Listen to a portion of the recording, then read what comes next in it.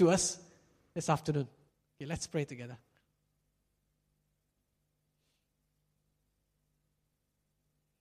Pray for yourself right now, individually. Ask the Lord to speak to you. Ask the Lord to keep you awake, physically, emotionally, spiritually, mentally. That God's word will, you engage with God's word.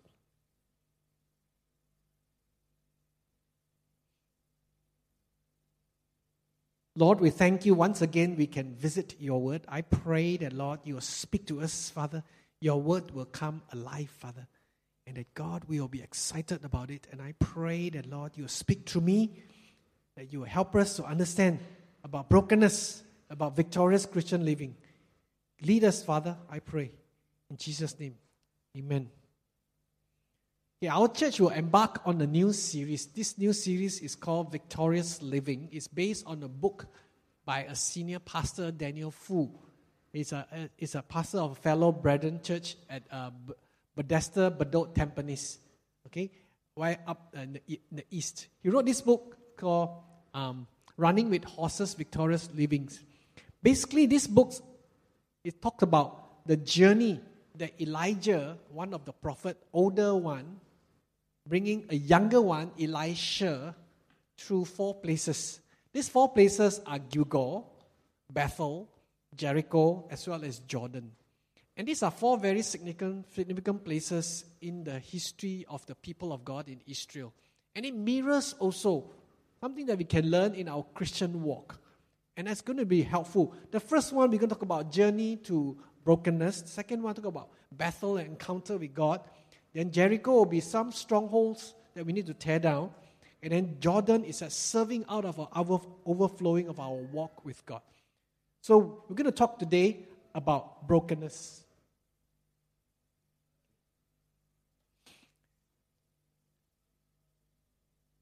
I don't know about you. Sometimes people ask these questions. Why do we stagnate in our journey with God? Why Christianity sometimes can seem like same old, same old.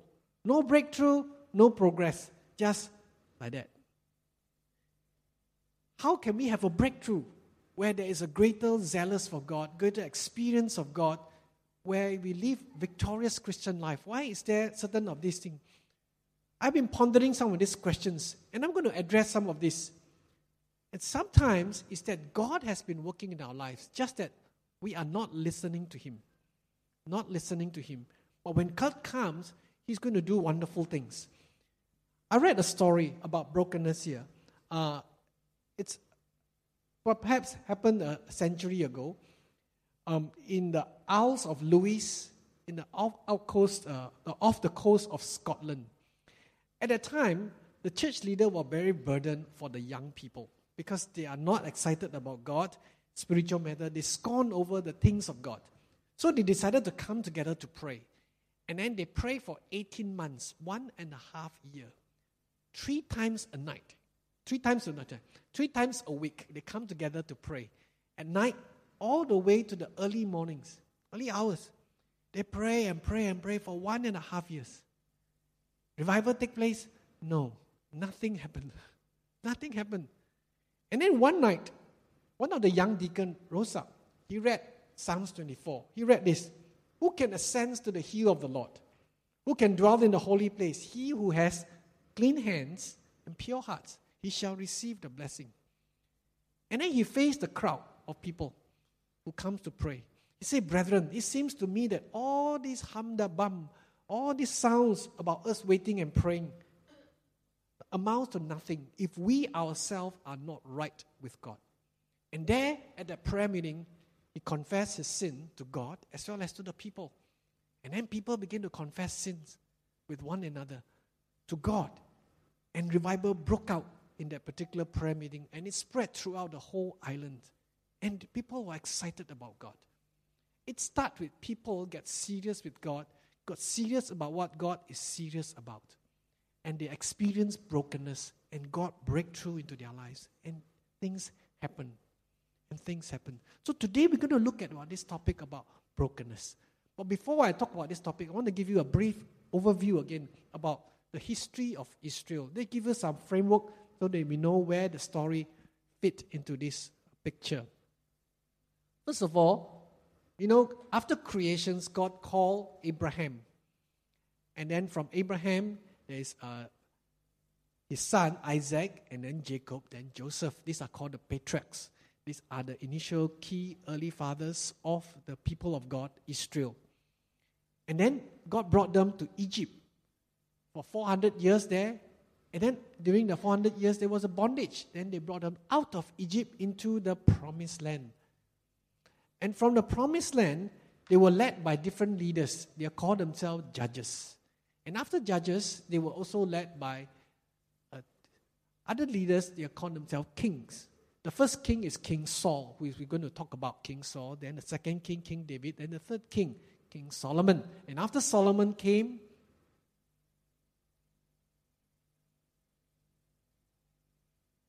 the divided kingdom. They're divided into north, is called Israel, and then the south is called Judah. During this divided kingdom time, God raised up prophets, two prominent ones. I mentioned two of them, Elijah and Elisha. Elijah and Elisha. So this is the history, the framework. So today, we're going to look at Gilgal during the time of this history period.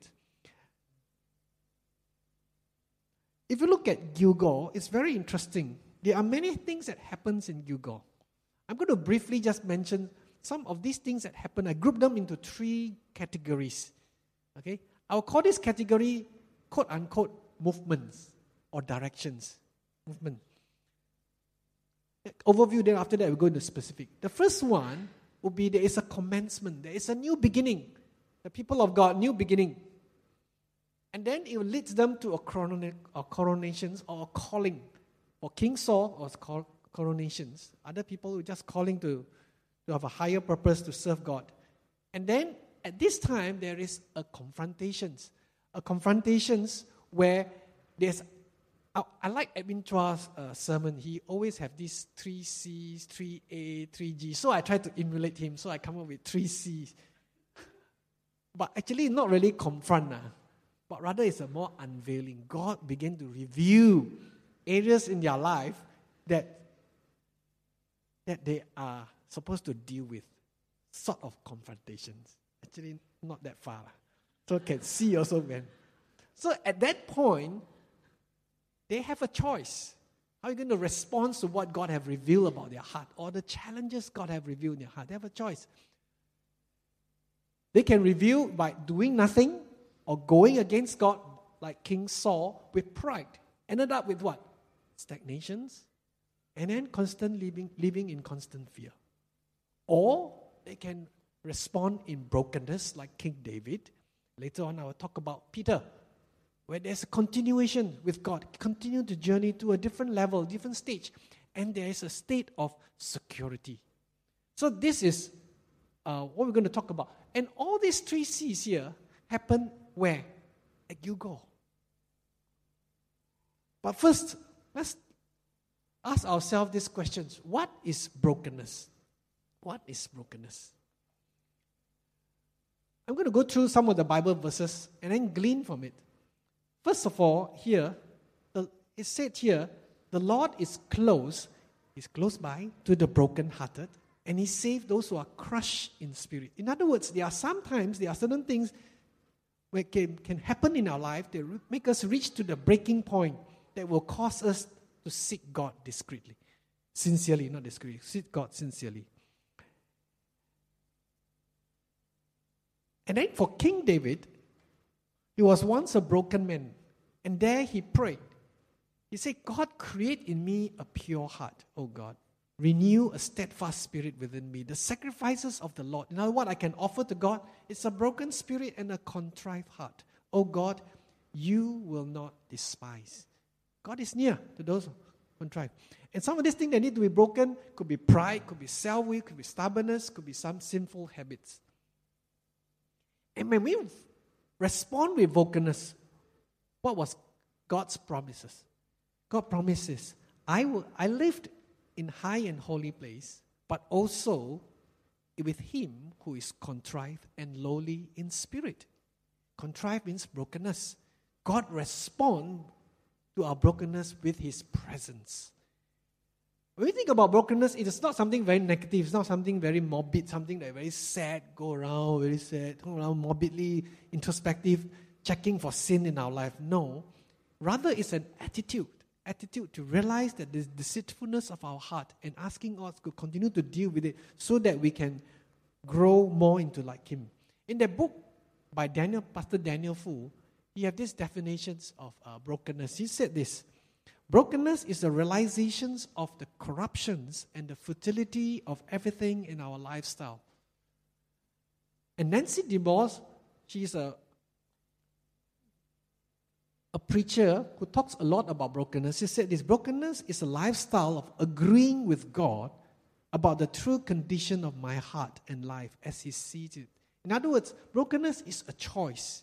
It's not a one-time experience. It's a choice to say, God, this is my humble response and obedience to the convictions of your word, to the conviction of the Holy Spirit. And it is a continuous thing, a desire to be more like Christ. So that's brokenness. Now we come back to Gilgal. This place called Gilgal. Journey to brokenness. Let's look at the first one. The first one is commencement, a new beginning. As I mentioned earlier, the people of God brought them out of Egypt and then into the promised land. Before the promised land, they have to cross the Jordan River. They went and God stopped the water from Jordan River. They went through the Jordan River. At the Jordan River, after they crossed the Jordan River, at the place there, they set a campsite. What is the campsite called? Gilgal. First thing happened at the campsite, they took some stones from the river of Jordan and then put that as a memorial to remember God have delivered them. And also at Gilgal, they have the first mass circumcision. Circumcision is a sign of that they are the people of God. The sign of God have a covenant with His people. So there was a first thing that happened. And then it was also the first Passover that they break together. They remember God's redemption in the promised land. They have once in Egypt, but this is the first time in the promised land. So there was a new beginning. The first C, commencement. And then there was also a calling. It was at Gilgal that King Saul was crowned as king. He was made as king, a new beginning there. He became the first king of Israel. Then after this, come the confrontations, the unveiling, the showing of the conditions of King Saul's heart, where issues that God wanted to deal with so that to help him to continue to grow. It happened twice, as recorded here, and both at Gilgal. The first one was an anxious wait. The anxious wait here. You see, at that time, there was a war between Israel and the Philistines. Israel was outnumbered, way outnumbered. But before the battle, the priest Samuel told King Saul, before you go into battle, wait for me at Gilgal, 7 days. Okay, wait for me 7 days. I will come and offer sacrifices, prayer, then you go and fight. So King Saul waited and his army waited for 7 days. After 7 days, he kanjiong. He's very anxious. Nothing. So he take things into his own hand. What did he do? He began to offer sacrifices himself, which at that time as a king are not supposed to do. Only the priests are qualified. He disobeyed God. He take things into his own hand. He offers sacrifice. He presumptuously do it. Why? Because his anxious heart was unveiled. He was forced to confront one question. Who is the real boss of your life? Who is the real boss of your life? He was forced, and then he was confronted with Samuel. Samuel said this, "What have you done?" Saul replied, when I saw the people were scattering, and you did not come at the set time, and the Philistines were assembling at Michmash, I thought, now the Philistine would come down against me at Gilgal. I have not sought God's favor, the Lord's favor. I felt compelled to offer the offerings. Give excuses. Because of these think because of you, you are late. Actually, he wasn't late. There's no mention that he was late. He just a bit late. He just didn't come at a time where King Saul desired. And then he doing things to his own hand. As a result, there was a judgment on King Saul. King Saul's dynasty did not last. Samuel said this, you have done a foolish thing. You have not kept the command. If you had, God would have established your kingdom over Israel for a long time. But now your kingdom will not endure. The Lord has sought a man after his own heart and appointed him ruler of his people because you have not kept the Lord's covenant, God's command. It seems like a very harsh judgment. But remember, he's the first king. He has been told what is required of a king. God wants to set the standard that you need to take God seriously. So his kingdom, he didn't endure. So the first unveiling, first confrontation, he failed. He didn't follow God fully. Then the second one, there was the punishing. God asked him to punish the Amalekites. There was the instructions to destroy everything. Who are the Amalekites? Okay? Amalekites, they are the people, during that time, the Israel was supposed to move in the wilderness, travel from Egypt to the promised land. And they passed through the wilderness. During the wilderness period, there was a group of people who ambushed them from the back. Guess who are they? The Amalekites.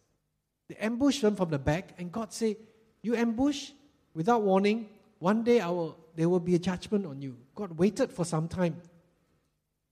And then come the time for judgment. So God asked King Saul, you deal with these people. There's a promise, there was a command there to destroy everything. But guess what?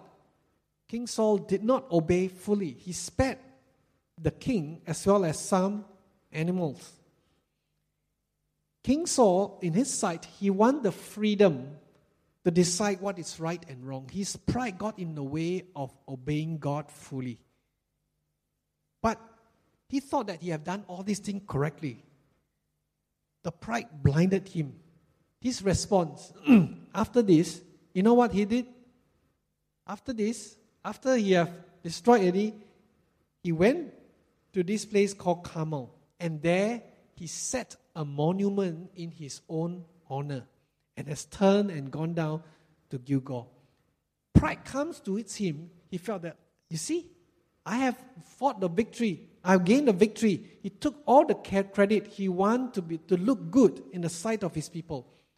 For King Saul, the applause of man became his source of identity. For King Saul, the applause of man became the source of his identity.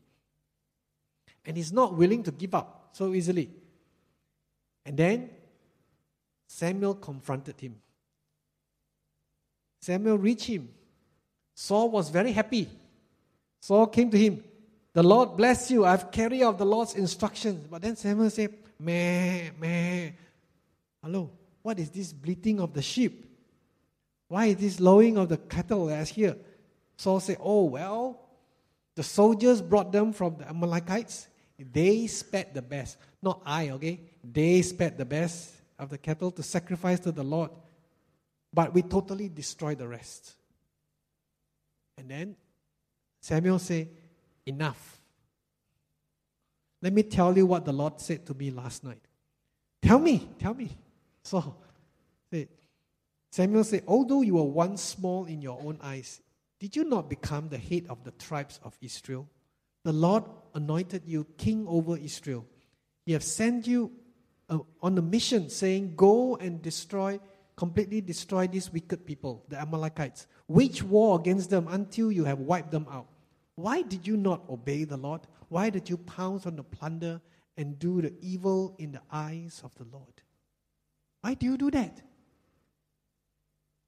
When he was confronted, unveiled the condition of his heart, that you want to be God rather than God to be God. You know how Saul responds? Again with pride instead of brokenness. Saul said this, hello, I did obey. I went on the mission. I completely destroyed the Amalekites. I brought even the king here.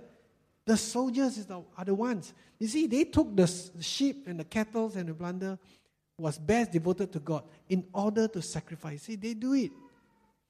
When confronted, he claimed to be oblivious to what have happened. He wanted to redefine God's command. He pushed the blame to the other people. He wanted to define what is right, what is wrong. And then he said that no, the end justifies the means. It's for the worship of God. I'm doing this. It's okay. It's okay. His pride took over him. But Samuel said this, does the Lord delight in burnt offerings and sacrifices as much as in obeying the Lord? To obey is better than sacrifice. To heed is better than the fat of rams.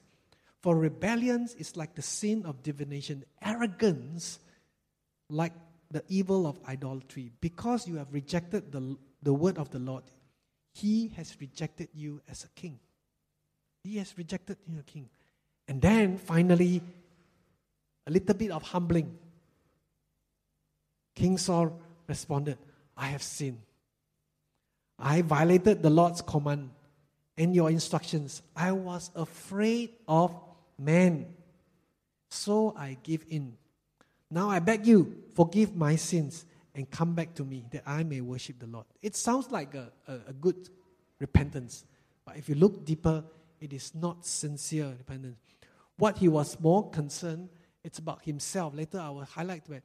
And here, again, it's about his face, about the applause of men. But Samuel said, no, I will not go back with you. God have rejected you. And guess what? Saul replied. Saul said this, I have sinned. But, okay, this is the conditions of his heart. This is what the real issue. This is the God of Saul's heart. What is it? Please come. Why? Honor me before the elders of my people and before Israel. Come. So that I may worship. Actually, worship God is secondary. The first one is primary. Honor me. Honor me. His pride is his security. The applause of men become the source of his security. People's applause was his real God, not Jehovah God. But unfortunately, the kingdom was torn away. He was judged. King Saul's future and dynasty could have been very different if he had responded in brokenness. After this, though he was rejected as king, he continued to reign as king. God was not present with him. But God still continued to pursue him, give him many other chances for him to repent. Did he? No, he did not repent. So come back to this picture. There was a beginning. There was a coronation calling. There was a confrontation, unveiling. King Saul, he responded with pride, not with brokenness, and he stagnated. He was rejected, and then he continued to live in constant fear. Sometimes God can do these kind of things with our lives. Because there are issues in our life, areas in our life that are hindering us from living the best that God wants us to live. It could be a relationship. It could be other things. It could be like Saul, applause of men, admirations of people. It could be some other things, richness, relationship, things that hinder us. God wants to deal. God will confront you. God will unveil it to you. How are you going to respond? Are you going to respond with bochap or don't care? Or no, I do it my way, like King Saul. If you do that, result in stagnating and then in fear. But if you were to respond differently, even if you have failed in brokenness, like King David, and later on I will mention Peter, there will be a continuation, there will be security in our lives. King Saul and King David, very different response. Let me just briefly mention about King David. King David, one day he was up in the rooftop, idling, then he saw a naked woman bathing. He got excited, he committed adultery. Next moment, deceptions. Next moment, murder her husband. Next moment, he married this lady that she had committed adultery. All these many sins. And God brought Nathan to confront him. Brought it to him and said, David, you have sinned. Instead of giving excuses, he wrote Psalms 51. Psalm 51 is a psalm of confession, a psalm of a broken man before the Lord. And God restored him. God forgave him. God restored him. And that's King David. And his dynasty continued. But today, I want to also look at a positive response. Briefly mentioned about David, but I want to dive into the New Testament. How about the New Testament? How did God deal with this? There is a person called David. Peter, not David. We're going to look at David's journey to brokenness. Peter. Thank you. You are still awake. Maybe I'm not. Sorry. Peter. Peter is one of Jesus' close disciples. Very excited, very enthusiastic. But one day he got a shock of his life. That was towards the end, during the Last Supper. Jesus gave him a warning. What is the warning? Jesus says, Simon Peter, okay, that's his name, Simon Peter. Simon, Satan asked to sift all of you as wheat. In other words, come and blow you away. Come and destroy you. But I prayed for you, Simon, that your faith may not fail. And when you have turned back, strengthen your brothers. But Simon Peter was very gung-ho, very brave. Said, no.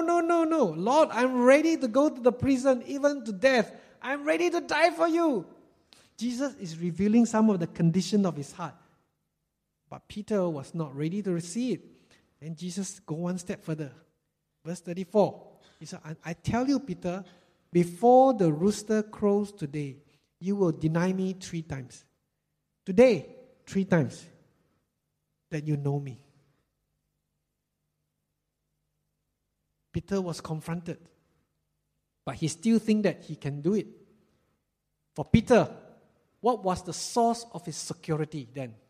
I believe, again, it's about his own life. Again, it's about the applause of the people around, but not as much as King Saul. And guess what happened? They were confronted. Peter denied the Lord 3 times. Verse 54, Luke 22. Then seizing the Lord Jesus Christ, the people, they led him away, took him into the house of the high priest. Peter followed at a distance, and some there kindled a fire. Take note of this fire. I'll come back to this fire again.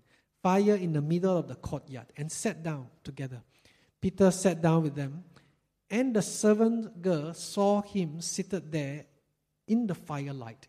She looked closely at him and said, this man was with him. Peter denied, no, woman, I do not know him. Very fast he denied, not just once, not just twice, 3 times he denied he knew the Lord. And the Lord broke his.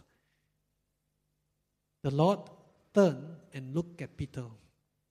He went out and wept bitterly. He was a broken man when he was confronted about the conditions of his heart. He was a broken man. Quote unquote, he failed the Lord. So how is Peter going to respond? Is he going to respond by denying it? Is he going to respond by totally ignore it? Is he going to respond in despair like Judas did? In despair, he committed suicide, Judas. Peter did not respond. He was a broken man. And later on, Jesus Christ was crucified. He was buried 3 days. He rose again from the dead. Jesus Christ, after he was raised from the dead, he revealed to various people. One of them was Peter. He revealed himself to Peter. There was no recorded what happened between the Lord and Peter. There was no recorded conversations. I believe Peter would have go there and beg for forgiveness. Jesus would have forgiven him. But that was the first encounter. There was no record. The second encounter, there was record of the conversations between Peter and Jesus Christ. It happened at the Sea of Galilee. You see, Peter, together with his fishermen friends, they went out fishing again. They caught nothing the whole night. Nothing in the whole night. And then there was a stranger by the sea. Stranger say, why don't you cast the net to this side? So they say, okay lah, I already tried the whole night, okay, just cast. Then there was a load of fish. And then suddenly they realized the person who asked them to cast the net, he was Jesus. So Peter was excited. Peter jumped into the sea. And then at the sea, there was another fire. A fire burning. But this fire burning is what? Barbecue fish. The first fire was a fire of failure. Fire of him denying the Lord. But the second fire was a fire of fellowship, restoration, barbecue fish. And that's great. But there's some other thing beside the fish. What's there? What's there? Bread.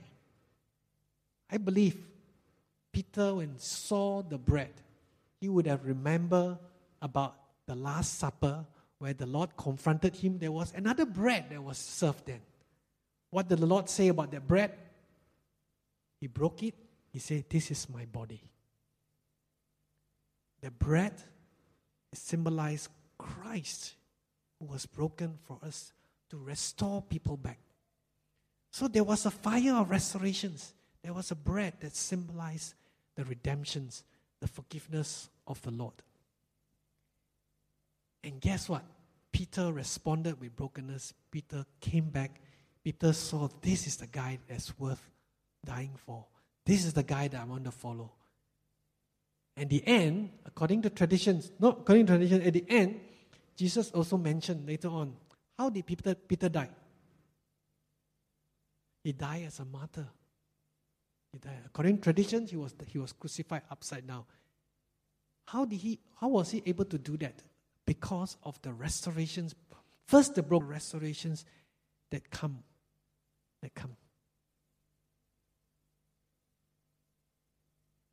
So today,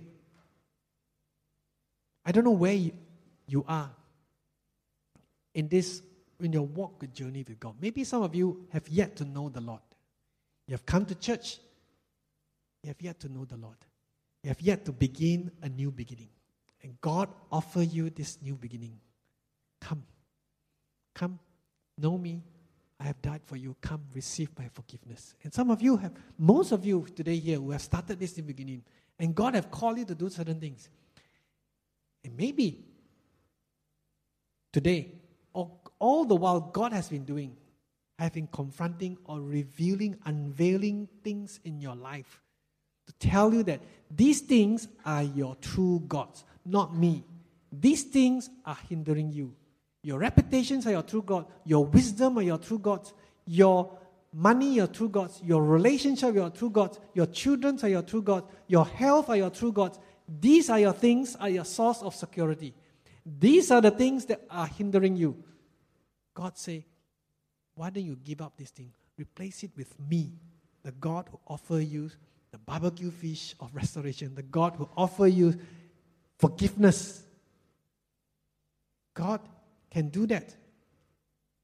And how can God unveil these things? He can do it through various things. One way, like Peter, temptations. He allowed Satan to come and tempt you.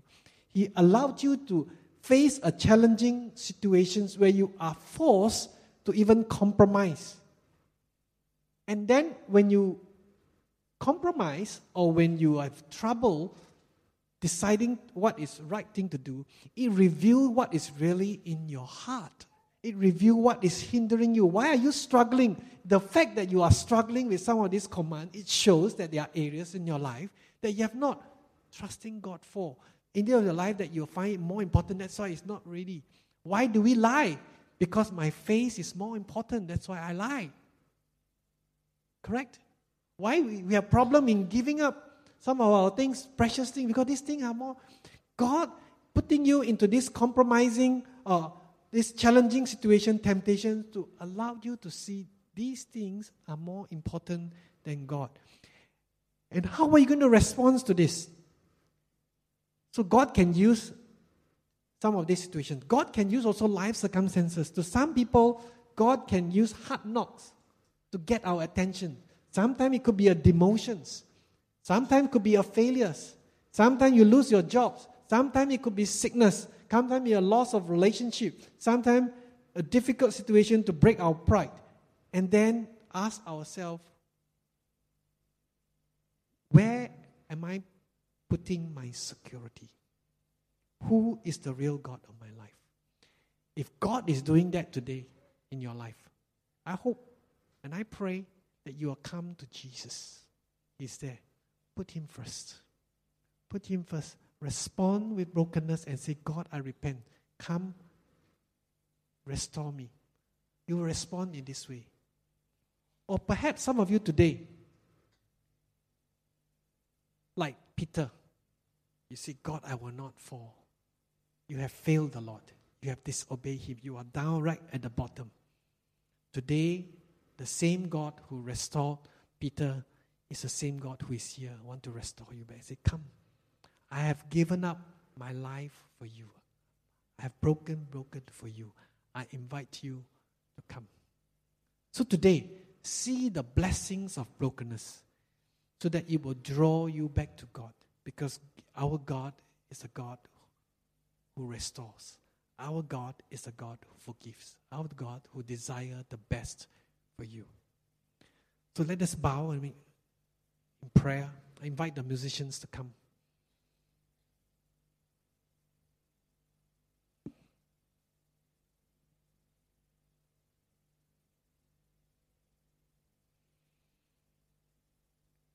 This afternoon, I've shared about this topic here, about brokenness.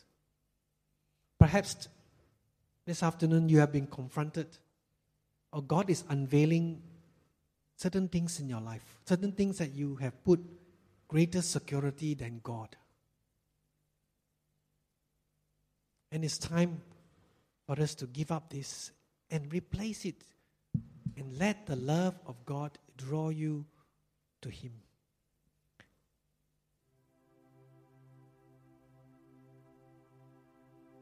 It could be difficult situations that God brought you to situations like this.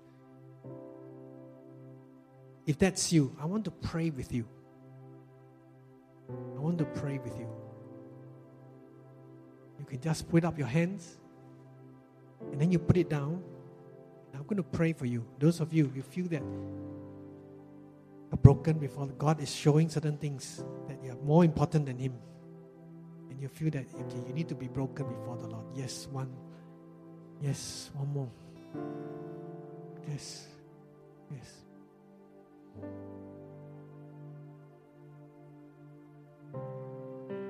Any more?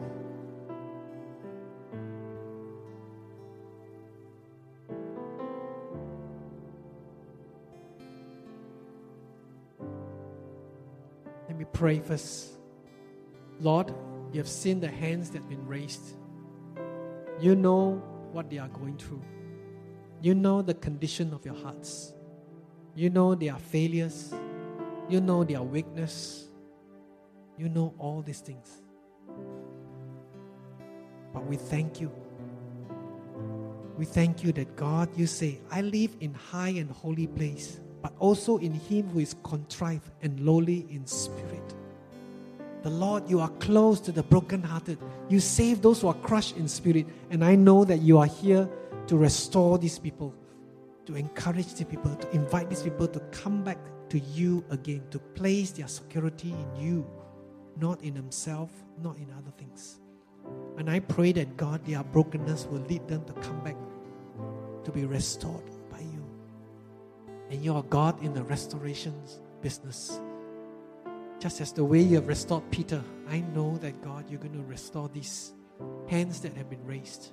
And I want to thank you. Thank you that God, today, you restore us.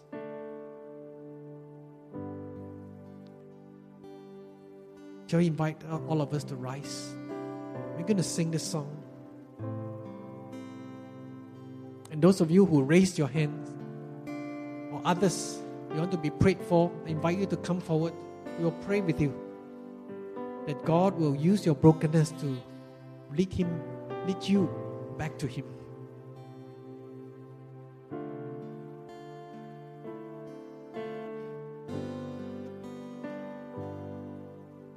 Come and see the beauty of the Lord. Come and know the wonder of His grace. Come and see how much He cares for you. Gaze at the compassion of His face. Come and touch the nail prints in His hands. Find a friend who truly understands. Come and stand beneath the blood-stained cross, proof of His unchanging love for us. He is worthy of our praise. He is worthy of our praise. He is glorious. He is wonderful. He is everything to me. Come and see the beauty. The altar is open. Come and see the beauty of the Lord. Come and know the wonder of His way. Come and see how much He cares for you. Gaze at the compassion of His face. Come and touch the nails in His hands. Find a friend who truly understands. Come and stand beneath the blood-stained cross, proof of His unchanging love for us. He is worthy of our praise. He is worthy of our praise. He is glorious. He is wonderful. He is everything to me. He is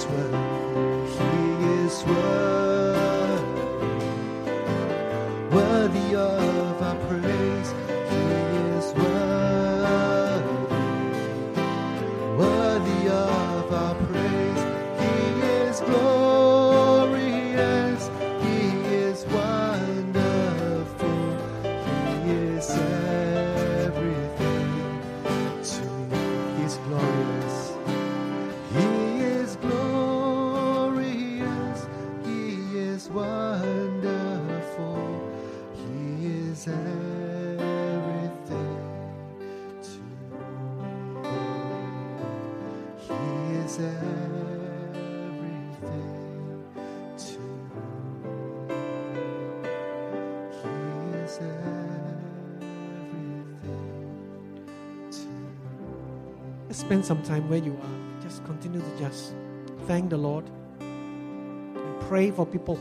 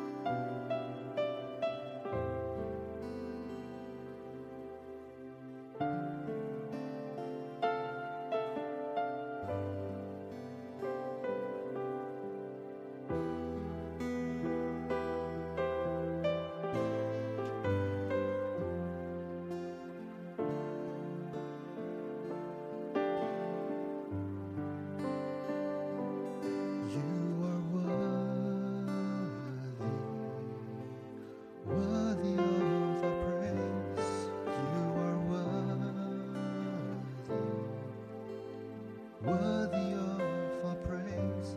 You are glorious, you are wonderful, you are everything to me. I want to be holy, set apart for you, Lord. I choose to be holy, set apart for you, my Master, ready to do your will.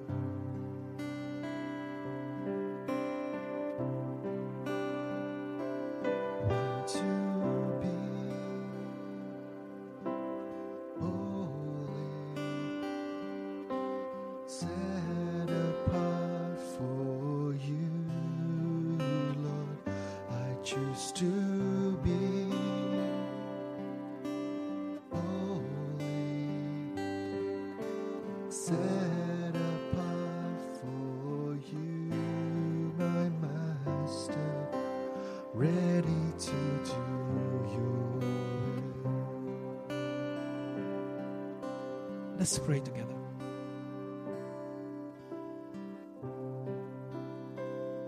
Lord, I'm encouraged, I'm excited as I see Peter jumping into the water, swimming towards you, excited to see the Lord whom he had just rejected, barbecuing for him, waiting for him to restore him and to use him. And I thank you for that. Thank you for such a picture. This is the Lord, this is the God we come to worship, a God who welcomes, a God who restores. And I want to just pray for today, areas in our lives that God you have revealed. I pray that we were willing to put it before your altar and say, Lord, you be the God, not this thing, not me, you be the God. And I pray that, Lord, as you come, a God who is trustworthy, you will restore us back. And I thank you. Thank you, Lord. I worship you, I praise you. In Jesus' most precious name. Amen.